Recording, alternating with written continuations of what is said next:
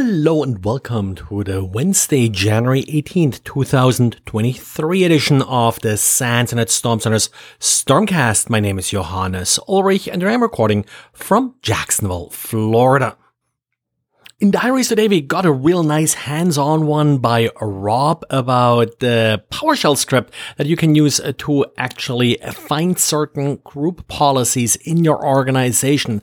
The challenge here is that you often have many different, if not hundreds, thousands of group policy objects, and then, of course, trying to find a particular one that may not even be named very obviously can be challenging. So Rob has a PowerShell script here for you to help with that task, starting with representing these group policy objects in XML and then actually finding what you're looking for in the resulting XML document. A pretty nice PowerShell script here that Rob put together, and I hope you'll find that handy.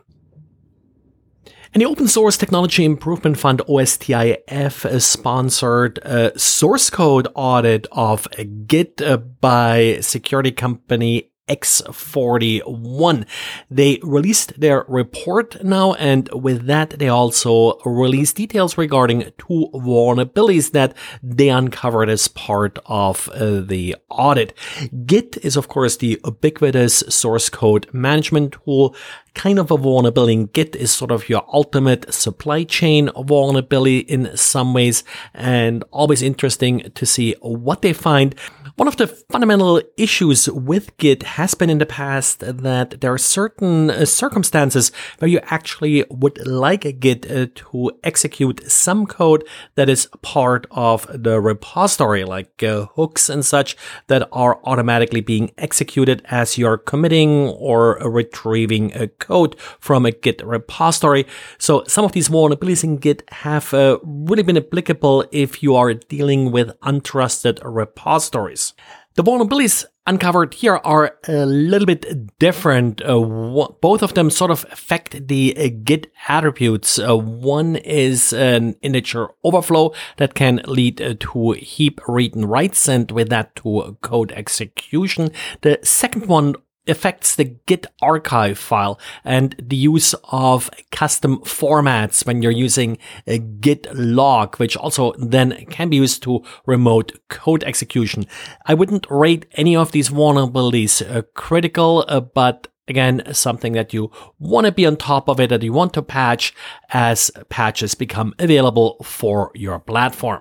In general, using a Git on untrusted repositories is always a little bit a tricky proposition, but this is also kind of the flaws that an attacker who has some access to your internal repositories could use then to escalate privileges and potentially then infect developer machines. And of course, it's really nice to see audits of a code that's as critical as a Git. And researchers from Orca Security found 4 different server-side request forgery vulnerabilities in 4 different Azure services. Server-side request forgery means that an attacker is able to trick a resource within your cloud environment here, Azure, to send HTTP requests to other resources. This can often be used to bypass authentication.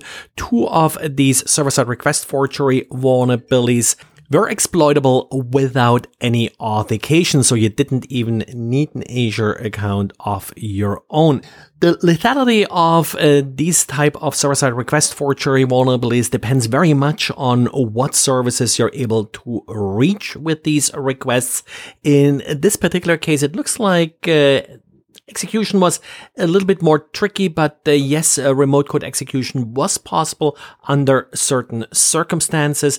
As a user of these services, of course, difficult to defend against them if you don't even know the vulnerability exists, typically limiting the capabilities of your credentials that are being used for these sort of inter-service requests are typically your best bet in order to limit the impact of any of these vulnerabilities. And of course, the poster child here of this vulnerability is the Capital One breach from a few years back.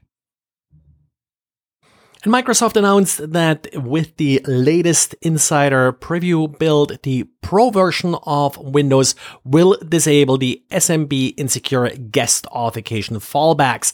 This was still enabled in the Pro version. It's really sort of more meant sort of for home users and has already been disabled in like the EDU and other versions of Windows 11.